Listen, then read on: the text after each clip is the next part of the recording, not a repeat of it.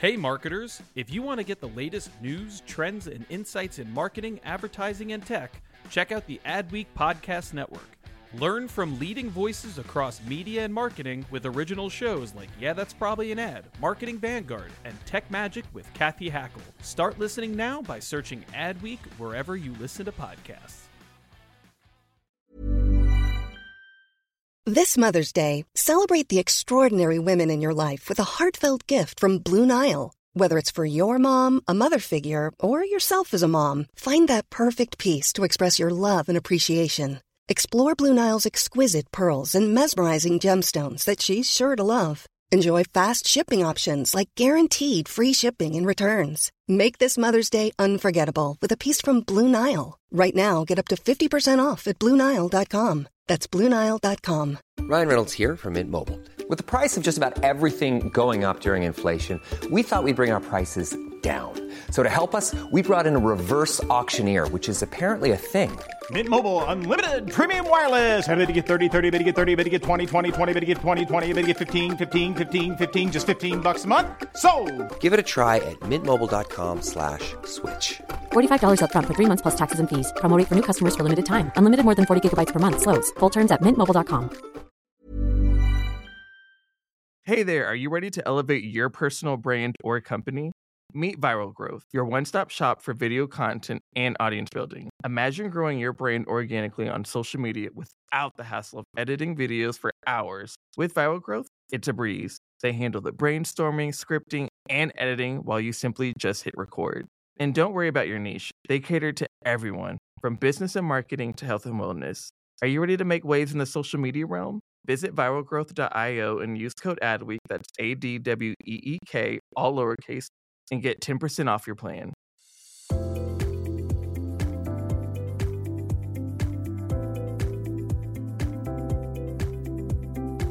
Welcome to the Business of Marketing, brought to you by Adweek and SAP. The Business of Marketing is where you get to hear from business leaders and innovators on how CMOs work collaboratively with their C-suite partners to drive business transformation. So, for anyone who is a CMO or aspiring to join the C-suite, this podcast will provide you with a deep dive into how to create cross-functional teams, establish clear internal communications, invest in customer centricity, drive technology innovation, and develop talent for the future.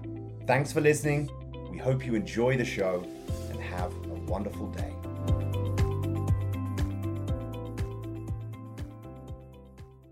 Welcome to this week's episode of The Business of Marketing. I'm Toby Daniels, Chief Innovation Officer here at Adweek. On today's show, we're talking burgers and shakes with the Chief Marketing Officer of Shake Shack, Jay Livingston. Jay was formerly the CMO of Bark, the pet food delivery company, and prior to that, he was the SVP of Global Marketing at Bank of America. His story and the journey that brought him from a career in consumer banking to the CMO of one of the most iconic fast casual restaurants in America is so incredibly compelling.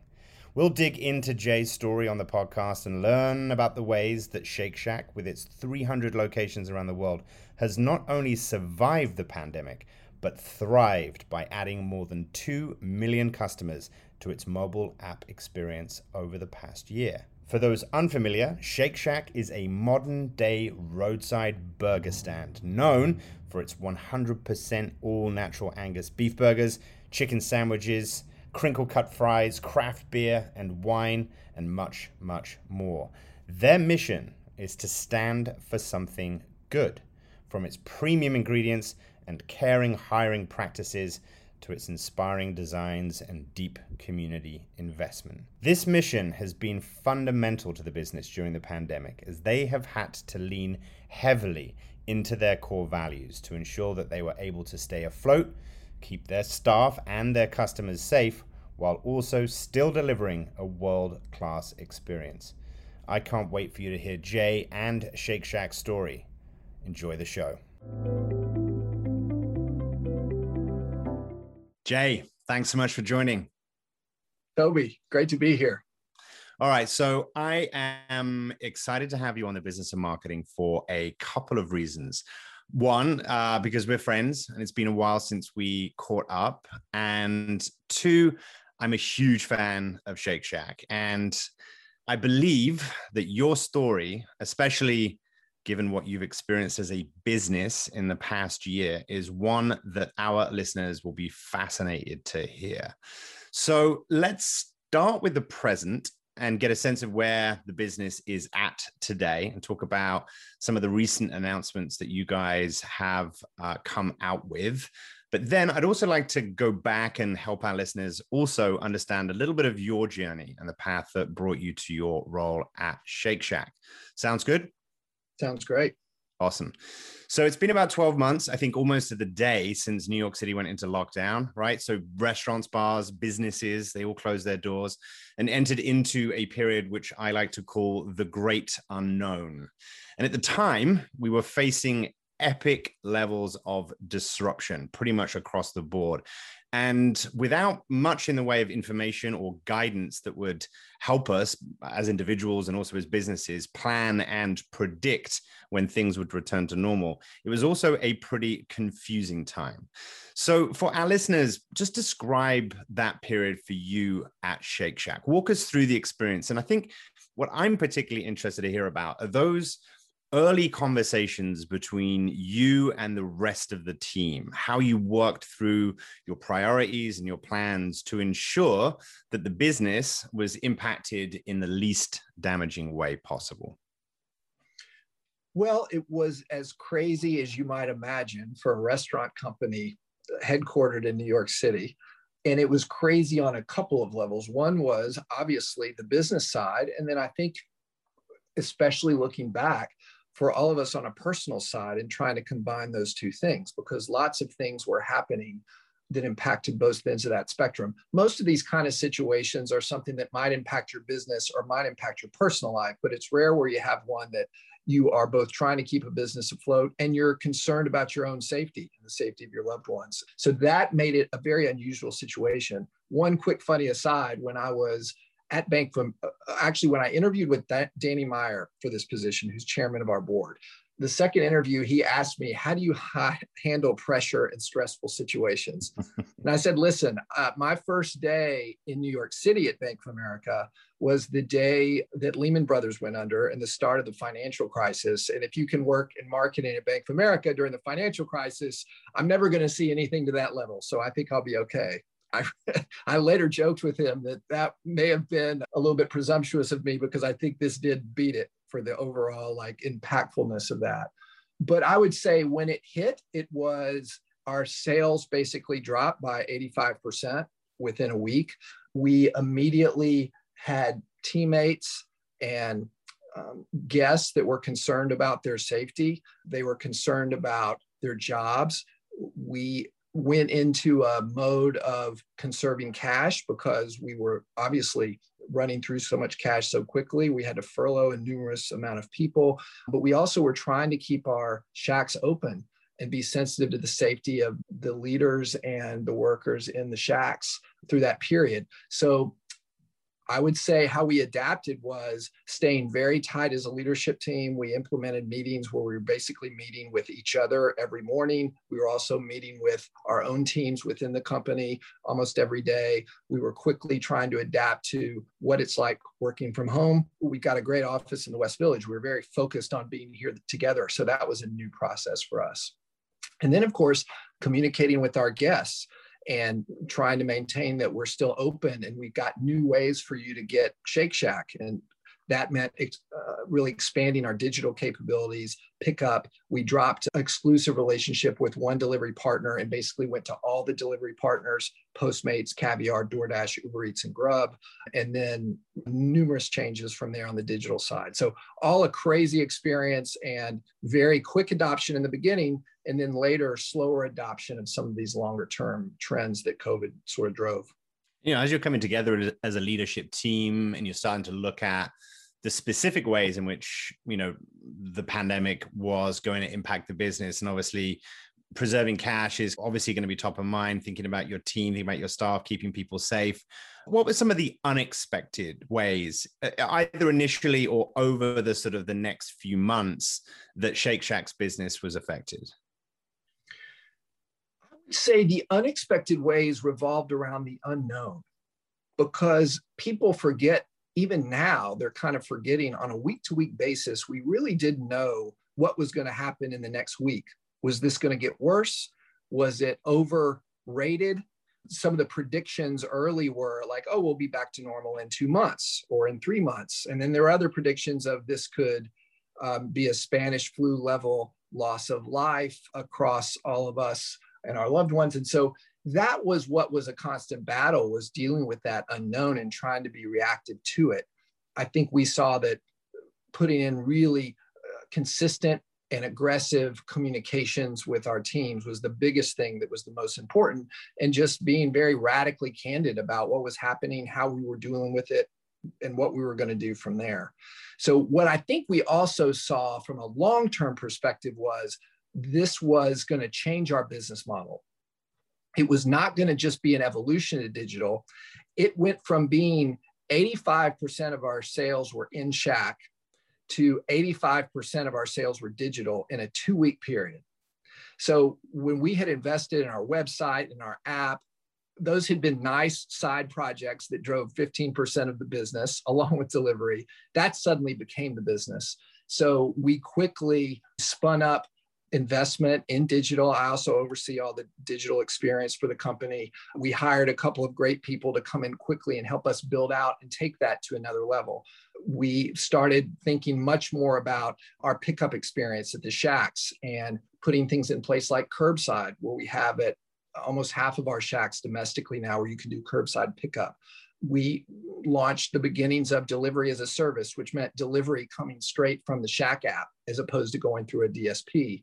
And that launched last week after 9 months of basically preparation work. So there were so many things we put in place that we knew we wanted to do eventually, but it really sped them up significantly. Well, I want to pretty much unpack all of that over the course of this conversation. Before we do, though, I want to get your thoughts on something that I've talked to a few people about. I mean, when we look back, it feels to me like this last year has been punctuated by moments that have presented us with some of the greatest challenges that we've ever experienced in our professional and personal lives, but also on the slightly more positive side, some of the most exciting opportunities. In what ways does that resonate with you? Well, on the digital side, we've added 2 million new app users in the last year. That was a number that we never thought we would. We thought it would take years to get to that, or even needed to get to that. So the digital side was especially a big part of it. It also made us realize that, like politics, all marketing is local. And we are best when we are a local business within your neighborhood. And we don't franchise because of that.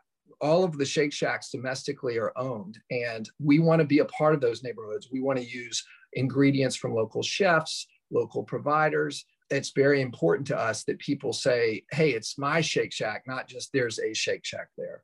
And so putting a lot of things in place to continue to push that, we've really stayed heavy on. Sourcing locally. We've launched several chef collab series. We've got one going right now that's called Now Serving, that it's chefs all over the country, many from diverse backgrounds, that we do collabs with in local Shacks, and they serve their whatever their specialties are by working with our chefs in those Shacks. So I would say there were the big things as far as the digital side, but there are also sort of the small things on the brand side that were very important to us. I want to spend a little bit more time just on that point, because I just think it's such an important one. I've interviewed senior leaders at El Pollo Loco, at McDonald's, at Postmates, and there's been a kind of a consistent sort of message or some consistent commentary, I suppose, around this moment with regards to local or localization, or with regards to the fact the pandemic has enabled you to actually form a closer connection with your customers. I mean, I remember when you spoke at Social Media Week a couple of years ago, you were talking about your investments into digital and how digital can sort of drive the customer experience. But like 3 years on, pandemic, talk about your relationship with the customer now versus before? Well, what we've tried to keep thinking about at all times is how do we take in light hospitality that was really designed for an in-person experience and translate that into a digital experience. So one of the things that I've really focused us on is creating uplifting experiences for guests. It's not enough just to deliver great food. We know our food is better, frankly, that we have better ingredients, that when you're there in a Shake Shack and it's hot and warm or the shakes are cold, it tastes fantastic, and that it's an uplifting experience. How do we create that in the digital world? Now, I'll give you one example of how we weren't set up for that, which was in light hospitality has really been something where if you get an order in the Shack and you take your tray away from our expo and you don't have all the right sauces there, or we left off the fries. Shake Shack was very well known and is very well known. You just walk up, no questions asked, and they say, of course, we'll make you a shake, we'll make you fries, we'll give you these sauces. But then when you get your meal outside a window and you walk away with it, you don't open it till you get home, or it's in delivery. Now, two things matter that we never really had to think about before. One was order accuracy. So if that order wasn't accurate, that's a real problem at home, which it really wasn't in the Shack. And then secondly, this is nothing new. Burgers and fries and shakes don't travel well together as well as pizza and other things do. Especially, we've never had to worry about the packaging. We've never had to worry about the timing of these kind of things.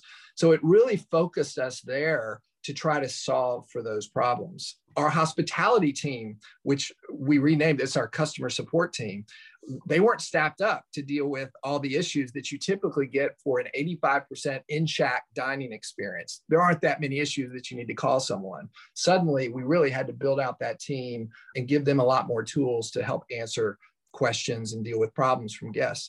So all those things are still ongoing. We put in so many things to try to increase it, or to actually we're in the middle of a huge packaging redesign to try to make sure the packaging keeps our burgers warm and keeps the shakes cold, and also keeps them a little separate, while at the same time being very sustainable and helping operations. So all those little things in the restaurant business we've really focused on, because the reality is, while we're never going to be at 85% digital again, I hope, we may not ever drop below 45 or 50%. And so that's a new business model. It's not just iterating what we do.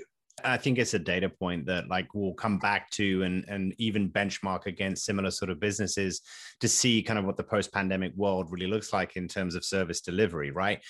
One of the things you mentioned, so this podcast is very much looking at, and also to a certain extent, elevating the function of marketing in terms of looking at how marketing drives business transformation. And I'm curious, because you just brought this up, obviously you are the chief marketing officer, but digital also kind of falls under your remit. Why is that? Why do you think that's so important? Well, one is two things that aren't within a typical CMO's role fall within my remit. One is the digital experience, and then secondly is culinary strategy. So the reason for the two of those things is, one is, I've always really had this philosophy: if I'm going to market something, I really want to have a significant amount of control of what I'm marketing, of that product experience, right? And so menu in this case is what we sell and market. And I talk a lot about building marketing into the product. I don't ever want to be handed something and then say, go figure out how to sell this. I want to be involved, a voice from the beginning, so that we can develop a story, build marketing into that product. So by the time it comes to selling it, it actually sells itself. So that's the culinary strategy side. On the digital experience side, I believe the same thing. Owning that experience is important, while our operations team always sort of owns the touch point with the guest. So I don't presume to say I own that experience, but on the digital experience, we really want to make sure we are creating an experience for the guest that aligns with our values and our culture and everything we do. And that digital touch point just feels right to be within the marketing side. We obviously work with our IT partners, again, ops partners on all these things, but we are very close to the guests. We talk to them all the time. We gather data and research about how they do. Our guest experience index is managed from our team. So that's a place we want to create a circle and build that all into that digital guest experience. It's that time of the year. Your vacation is coming up. You can already hear the beach waves, feel the warm breeze, relax, and think about work. You really, really want it all to work out while you're away. Monday.com gives you and the team that peace of mind. When all work is on one platform and everyone's in sync, things just flow. Wherever you are, tap the banner to go to Monday.com. There's never been a faster or easier way to start your weight loss journey than with PlushCare. PlushCare accepts most insurance plans and gives you online access to board-certified physicians who can prescribe FDA-approved weight loss medications like Wegovy and Zepbound for those who qualify. Take charge of your health and speak with a board-certified physician about a weight loss plan that's right for you. Get started today at plushcare.com/weight loss. That's plushcare.com/weight loss. plushcare.com/weight loss. Hey there, podcast fam. Are you ready to break free from the social media rut? Hold on to your hatch because we've got just the thing for you. Meet Viral Growth, your one-stop shop for leveling up your online presence. Whether you're a personal brand or a company, they've got the tools and know-how to take you to the next level. With Viral Growth, forget about those endless hours of video editing. They handle everything from brainstorming to polishing your content so you can just focus on being awesome. And guess what? We're hooking you up with a sweet deal. Use code ADWEEK for 10% off when you sign up. Ready to take your social media game to the next level? Head on over to viralgrowth.io and let's turn those digital dreams into a reality. So I've interviewed a significant number of senior leaders over the course of the past year, and we've written about COVID's impact on business and brands pretty extensively. And there are a couple of things that have really stood out to me from these conversations.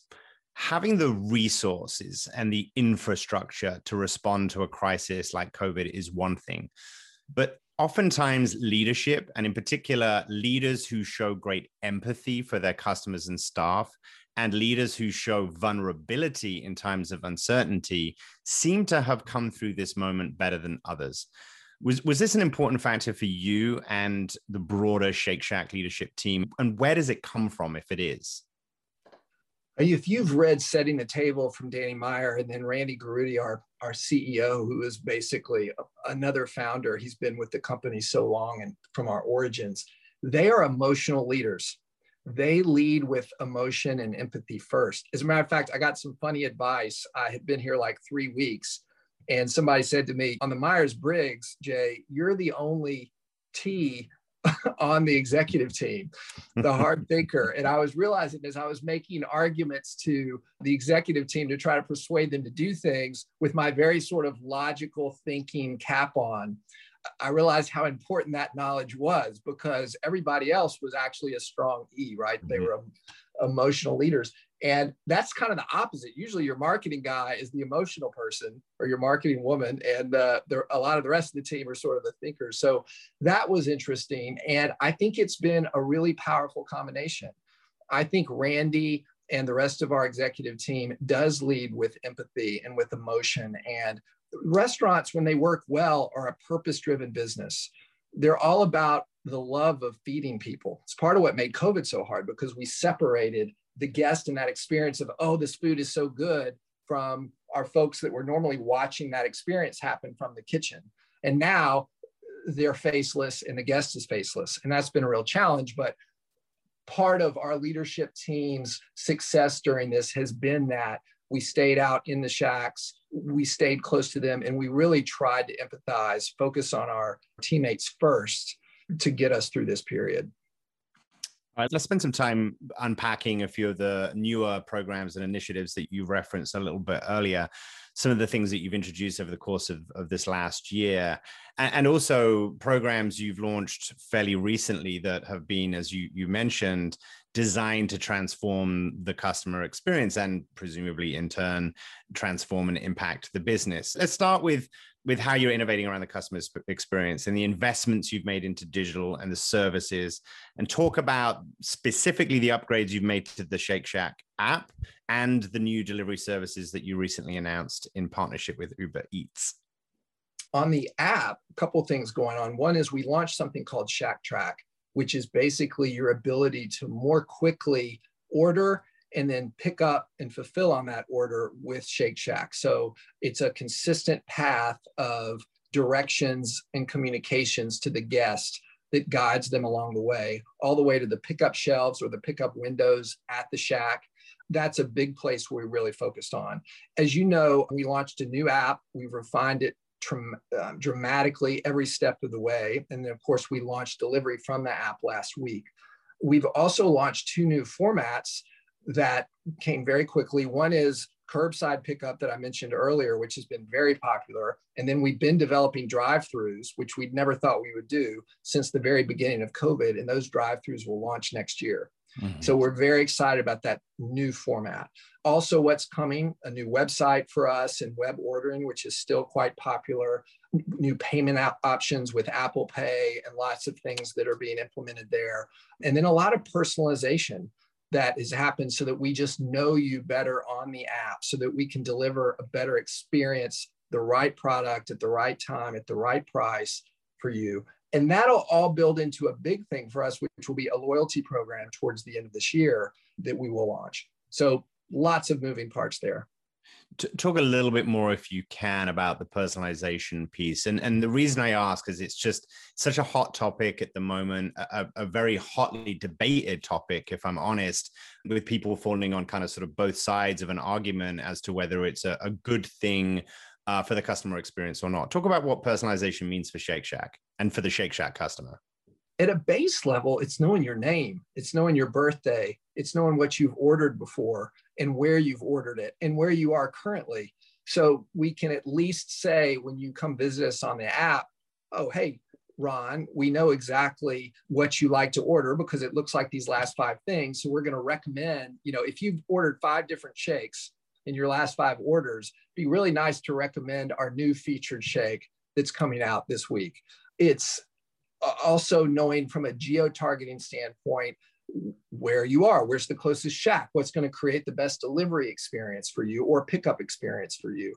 Because as you know, some Shacks might turn off delivery or pickup if they're really surging somewhere. We want to make sure that we balance that, we get you to the closest place possible.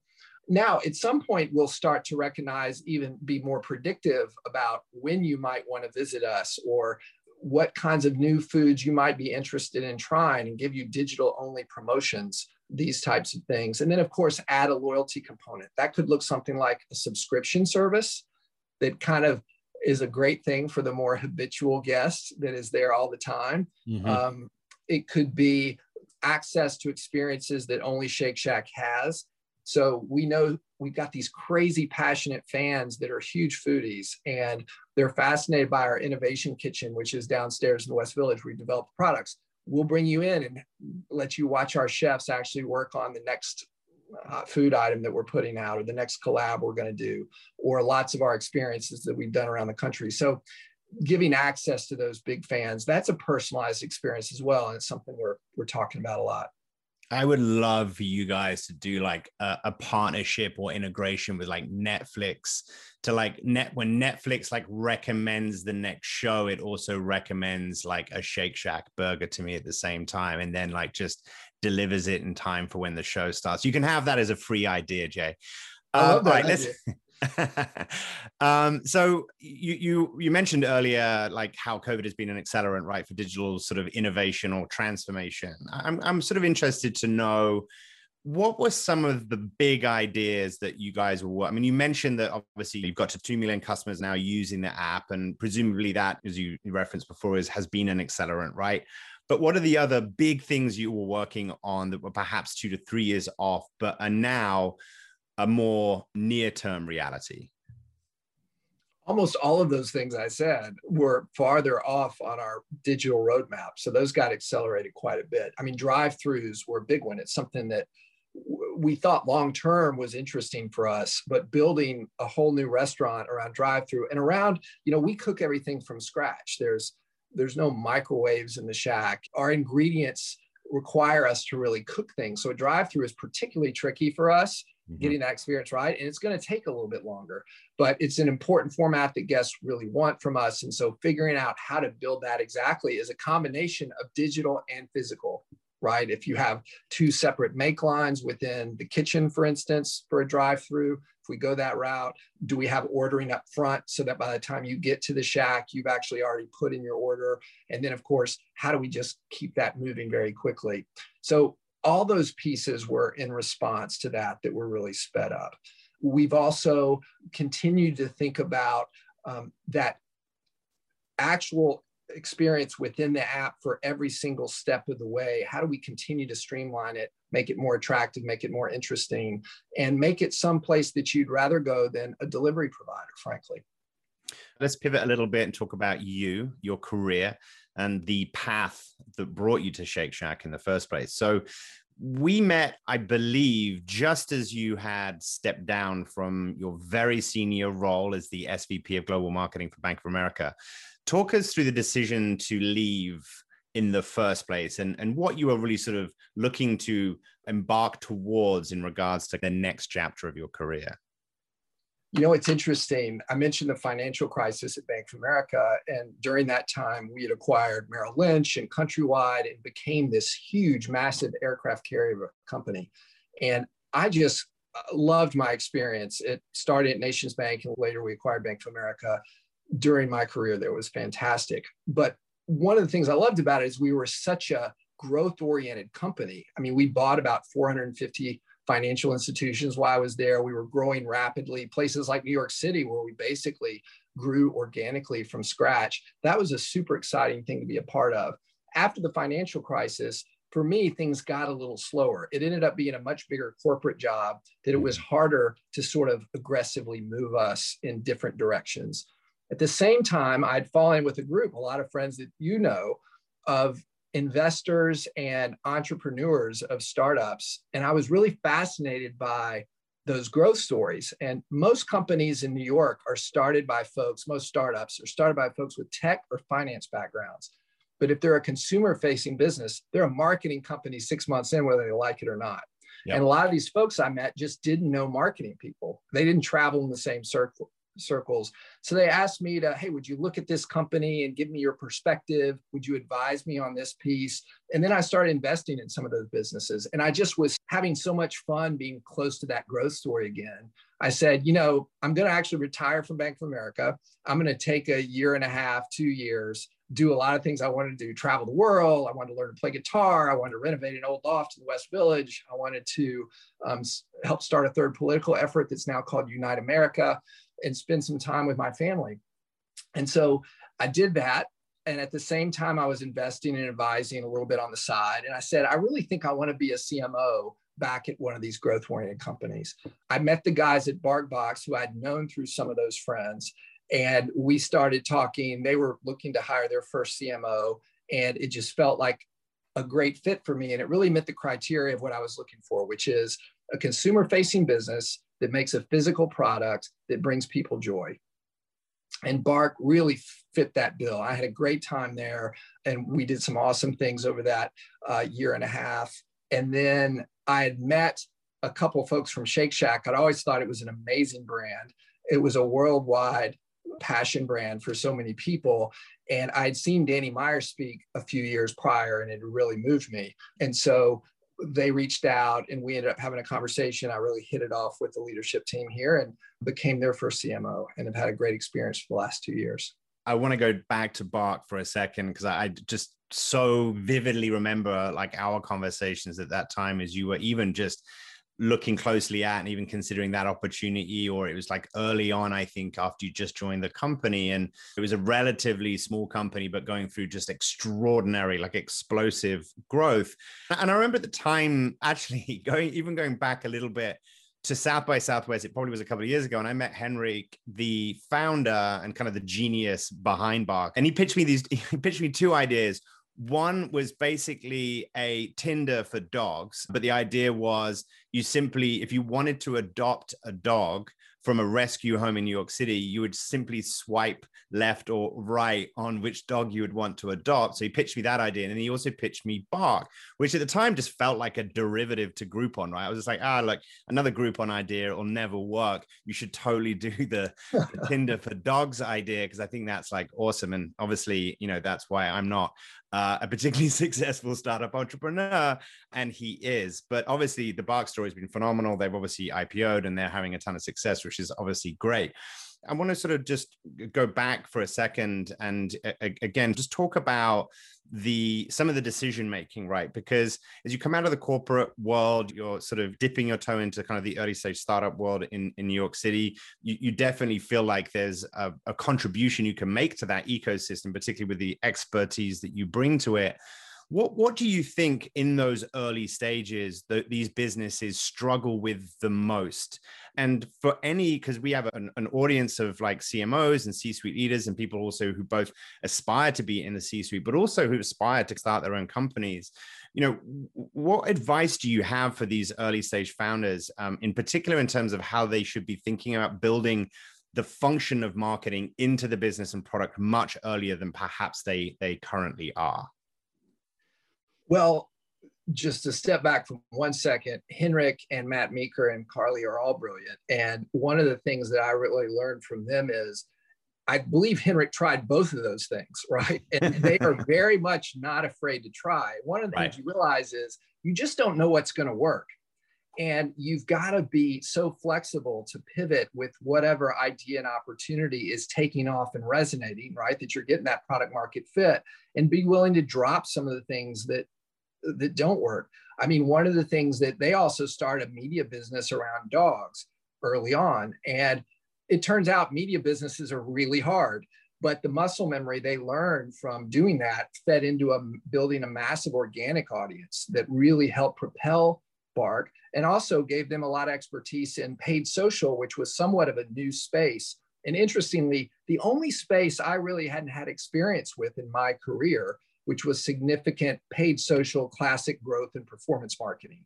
So that was a great place for me to learn, but they learned their way into that and built an in-house agency that handled all that. And it really gave them a huge advantage.